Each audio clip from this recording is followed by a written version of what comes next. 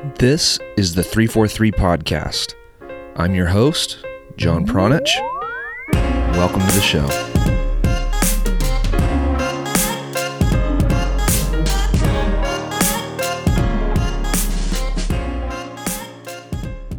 Hello, and welcome back to another episode of the 343 Podcast.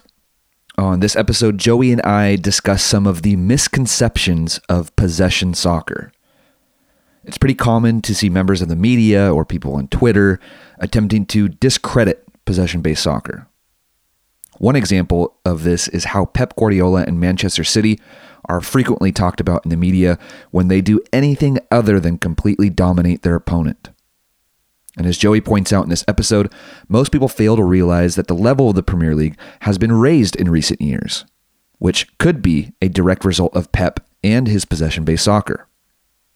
We also discuss how players at virtually every level, including young kids and even the U.S. men's national team, can play possession-based soccer. But the coach is responsible for making this happen.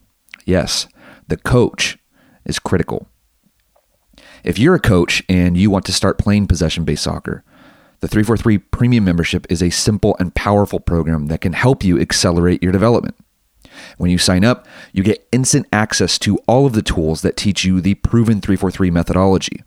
You get a library of match footage, training sessions, ebooks, audio lessons, classroom presentations, and on-field clinics that demonstrate how possession soccer can be played here in the United States. And with your membership, you also have access to the entire network of 343 coaches with the exclusive members-only forums. This is where you can communicate and exchange ideas with other coaches that are going through the program. You get all of that for just $295, which is a fraction of the price of what other coaching courses cost in this country. You can learn more about the benefits of joining the 343 Premium Coaching Membership Program by visiting 343coaching.com. And if you just listen to that and you're thinking to yourself, well, what if I'm not a coach?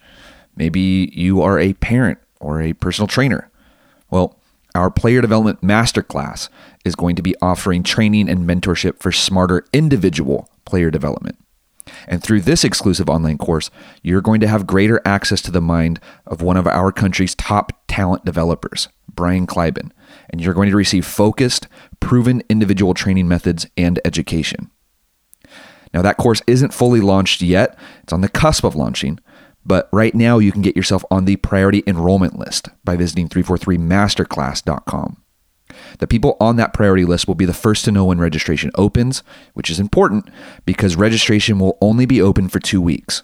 Once again, you can visit 343masterclass.com to find out more details. All right, let's get into today's episode. Thank you so much for listening, and I hope that you enjoy this chat with Joey Cassio on the 343 Podcast.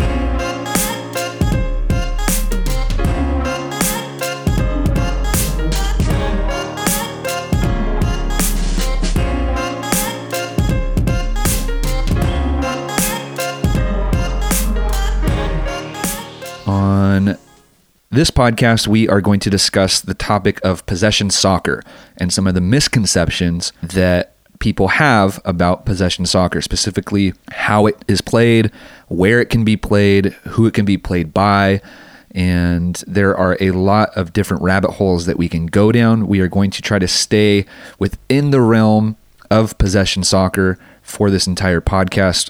Joey Cassio, welcome back to the show, man. Let's talk about possession soccer. Let's start with maybe this idea that soccer or possession soccer cannot be played at certain levels or in certain leagues or by certain genders even, and maybe just a general reaction to that thought, because I'm sure as a youth soccer coach you've experienced that at some point in your coaching career.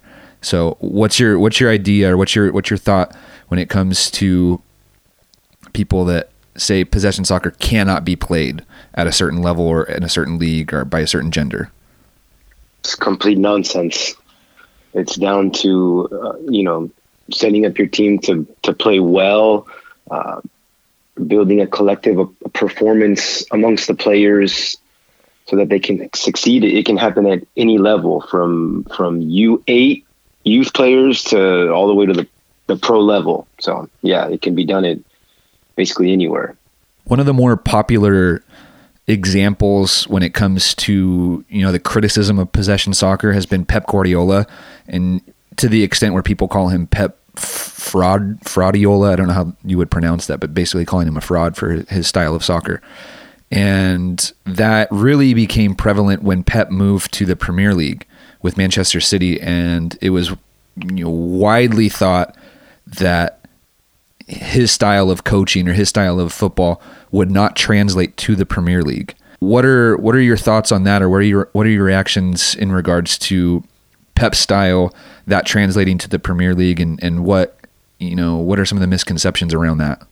Yeah, if we look at his body of work, this is his fourth season now. In the first season in England, he qualified for the Champions League, but for Pep's standards, he didn't reach the heights that he had reached with Bayern Munich and Barcelona. So a lot of the media were saying that, Guardiola can't play his way of football in England. It's the physicality is too much of a problem. And a lot of the questions to Guardiola in the press conferences were, hey, are you going to change your tactics now that you've seen that you can't execute this way of football? And his response was always like, absolutely not. Like, the principles will remain the same. And so going into year two, it was a process for Guardiola, maybe small tweaks to his same principles of play. And in year two, Man City just dominated everybody, set records in terms of points and all that in the league. Year two, same thing. Liverpool, the way I see it is they made Liverpool better. Like they sort of raised the standard of Liverpool because Liverpool knew that they had to reach new heights to compete with Manchester City. Man City won again, back-to-back titles, playing that same way, possession football, dominating possession all over the place. And then obviously now in year four, it's a little bit different. But the media likes to say that, in the beginning it was, you can't play this way. Year two and year three for Guardiola, everyone was full of praise. And this year, the levels dropped a little bit, and now everyone's saying like, Guardiola's been figured out. The rest of the league knows what to look for now, and it's all of that is nonsense. This is really funny to me because people try to use like single results as a way to restart this narrative that possession soccer cannot be played in the Premier League. How do you feel about that? Yeah, like I said, it's nonsense. And, Man City in year two, the level that they were playing at, the rest of the league knew that they had to raise their standard and demand more of themselves to try to compete. And that's part of the beauty of, a league based on meritocracy. So I think that just Man City, their collective body of work over the 3.5 years now with Guardiola, it's completely raised the standard of football in the Premier League. And every team in the league doesn't necessarily play possession soccer or try to play exactly like Guardiola's team, but overall, they all have to perform at a certain level to compete with them. So it's gotten harder in year four for Guardiola, but he crushed the myth that you can't play his way of possession football in the Premier League. It was nonsense. Maybe we can get into this misconception, is that possession soccer has to look exactly like the way Manchester City plays it, which is complete and total domination of the ball.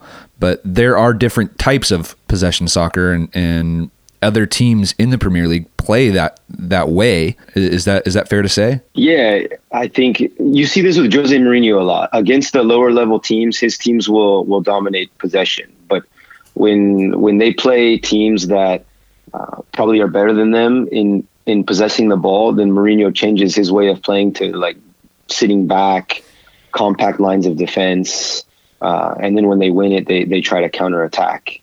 There's different ways of playing, based on who the opponent is. Some coaches do things differently, but it all revolves around being able to keep possession of the ball. Even if you're not considered a possession-based team where you have, the overall, you have more of the possession percentage throughout the game. You still got to be able to keep the ball. Antonio Conte's teams are good at that. Mourinho's been good at that in the past, where they win the ball. They're very efficient in possession. They try to attack it as quick as possible. Guardiola is different. He likes to completely control the game by owning the ball and defend by owning the ball. I think that's what was different for Guardiola in the Premier League, was when Man City would lose the ball, the way that the English teams would play was very direct and balls over the top. And he wasn't necessarily used to that in the countries that he'd been in before. So he had to adjust. He had to adjust how they would play when they lost possession of the ball. But yeah, Guardiola, same principles. Other coaches in the Premier League, they have their way of playing, but it all revolves around being able to keep possession. Let's talk about some of the misconceptions when it comes to possession soccer in the United States. So we have some experience coaching here at the youth soccer level, and I'm sure that you've experienced what I've experienced, where people tell you, oh, it can't be done here at this level. It can't be done here in the United States. What's your response to that? Again, nonsense. I think if you do a good job of educating the players, they can execute possession soccer. It can take time. I think one of the big problems is it's a process of getting to the point of being able to execute possession soccer at a good level and being able to then win games because of it. That's a process. Usually early on in the process, things aren't perfect. You make mistakes, you get scored on, you lose games. So I think there's an unwillingness sometimes to go through the process of getting very, very good at playing that way of football. It takes courage. It takes courage from the coach to be able to go through that process of teaching the players how to do it. Do you think it would be fair to say that playing direct style soccer actually has a few more or a heightened technical demand on certain players, because now you're asking players to bring the ball out of the air, you're asking players to control the ball off bounces and off crosses and things like that? So wouldn't that be harder to play than playing simple passes and playing like simple possession style soccer? Yeah, I think it could be considered harder. You're playing direct, you're playing balls further up the field. It's much harder to be accurate with a longer range pass like that. And then you're asking someone to bring the ball out of the air, and they're probably going up against another defender to try to win that ball. You hear a lot of coaches say like 50-50 balls. Like once it's in the air like that, if there's a defender on the player that you're playing it to, it's basically a 50-50. All right, who's going to win that 50-50 ball? Ball comes down, maybe the second ball. Who's going to win the second ball? There's a lot you're leaving up to chance there. Whereas if you're, playing a possession style of play, you can have more control of things as you're trying to make your way up the field. I would say more direct style tends to be a little more chaotic, and it's easier to lose control of the game as opposed to when you're playing possession soccer. It's more likely that if you're executing well enough, you can have more control.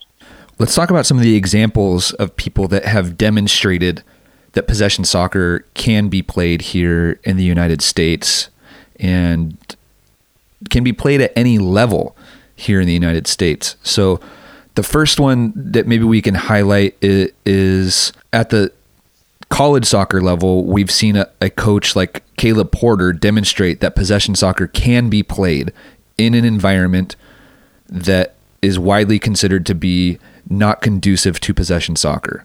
So what's your thought about that? Yeah, you hear a lot of people say that it's a lot like Guardiola in England. A lot of people will say that in college soccer, you can't play possession soccer. It's not possible.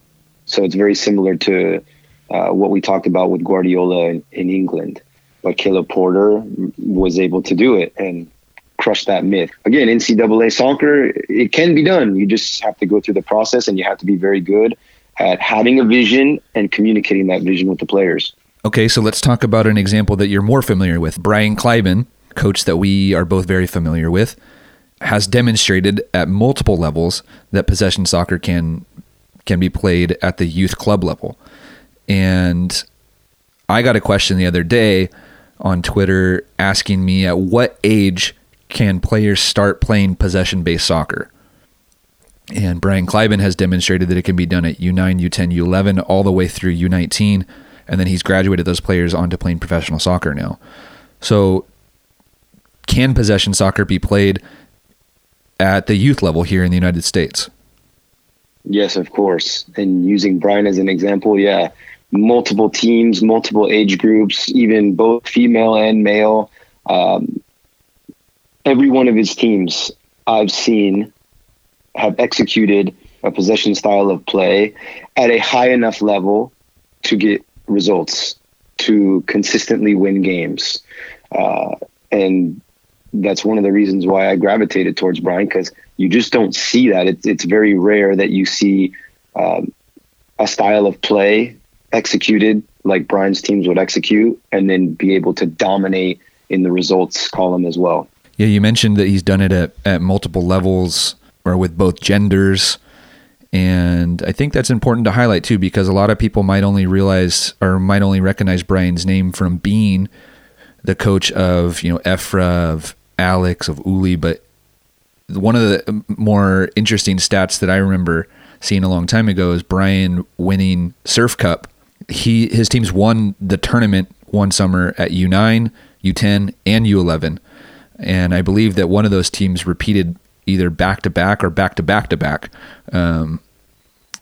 playing possession-style soccer, which was unheard of 10 years ago in the United States. So Brian was demonstrating that at that level, all the way back then, and continued to demonstrate that through the guys' youth careers all the way up until they played, U18, U19 football with LA Galaxy, which is pretty impressive. Yeah, that example of the three age groups winning Surf Cup, it points to his ability to establish a culture across a club, an entire club, and not just one team. And then later on at the Galaxy, the same thing. It wasn't just one team. There were players developed to the national team level across multiple age groups. Very difficult to do.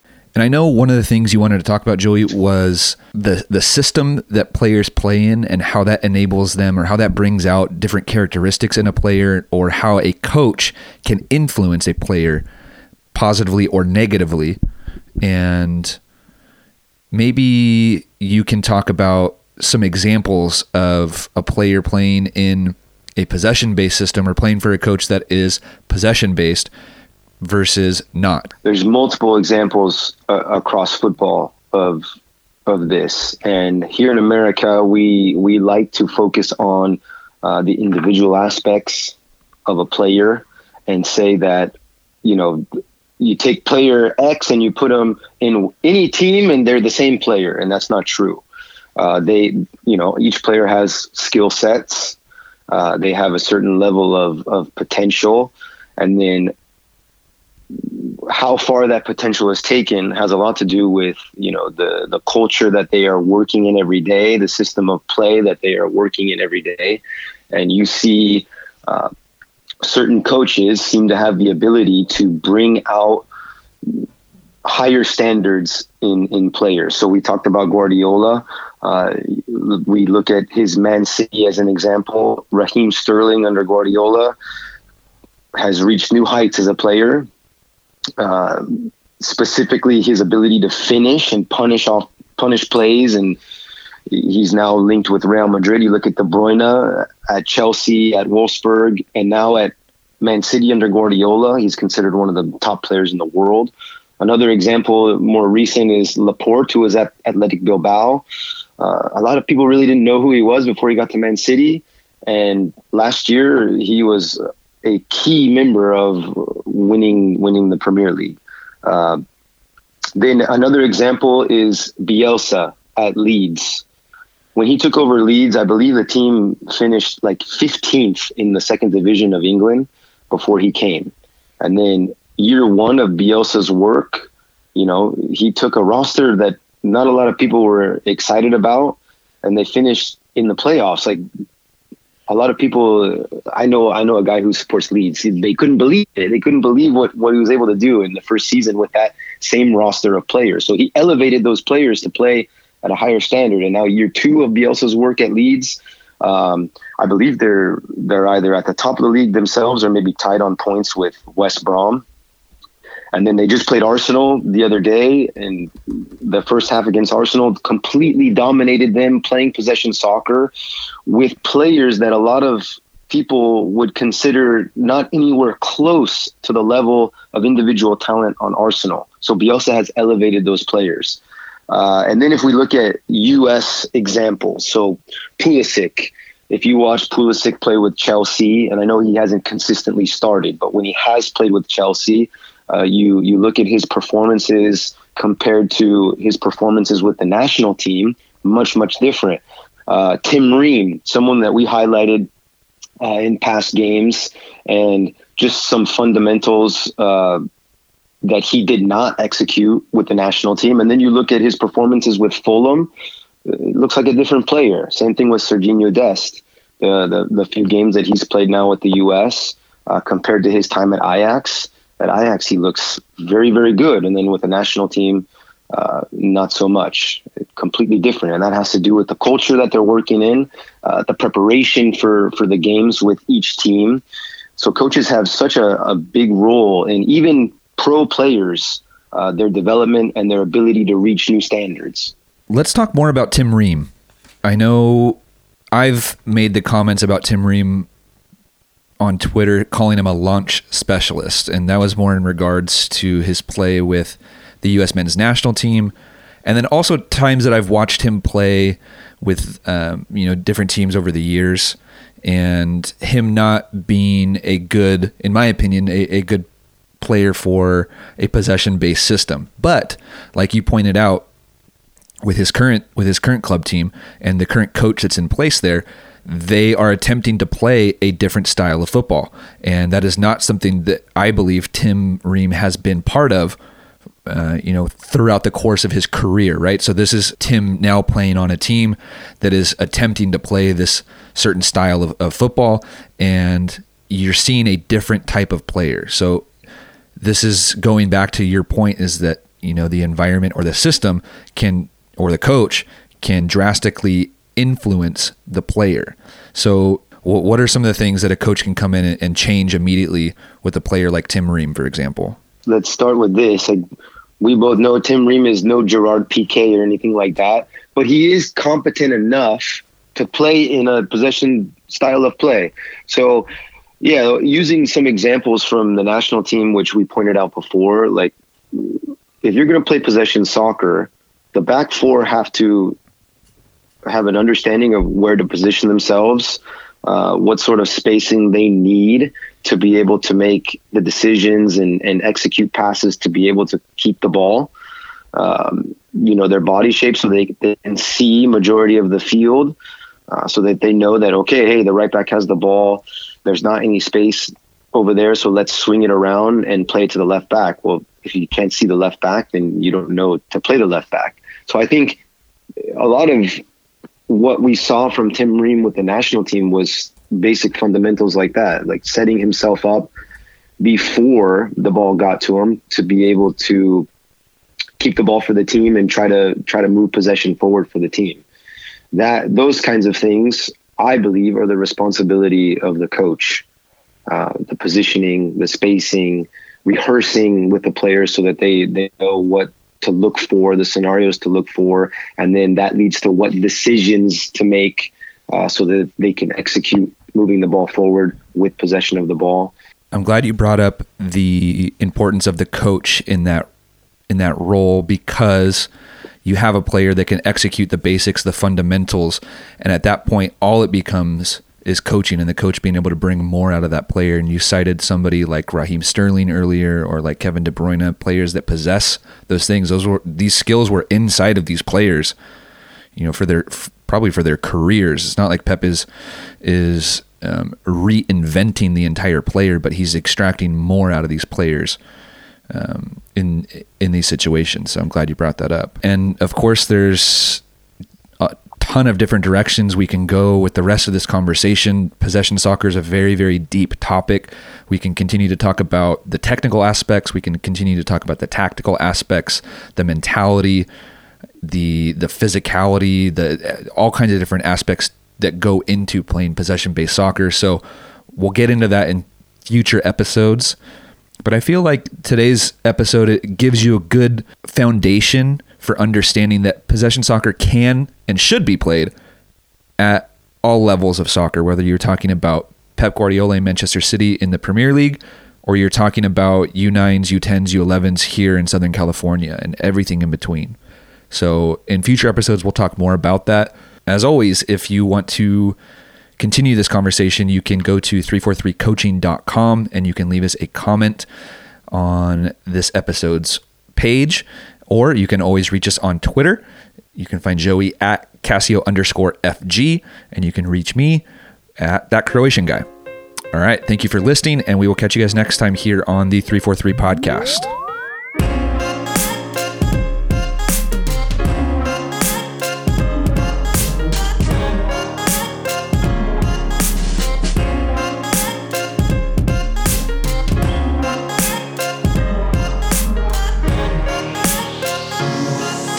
All right. Thank you for listening to another episode of the 343 podcast. If you are interested in accelerating your development as a coach and learning more about possession-based soccer, you can visit 343coaching.com and sign up for our premium coaching membership program. That is where you will get access to video, audio, and ebook lessons that will help you reduce your trial and error time by showing you the methods that have been proven to work in the American soccer environment. Are an ambitious coach and you want to start learning the tried and true methods that have already been proven to work in the American soccer environment, you can visit 343coaching.com to learn more about our coaching programs. Once again, that is 343coaching.com. All right. Thank you for listening to this episode of the podcast, and we will catch you next time.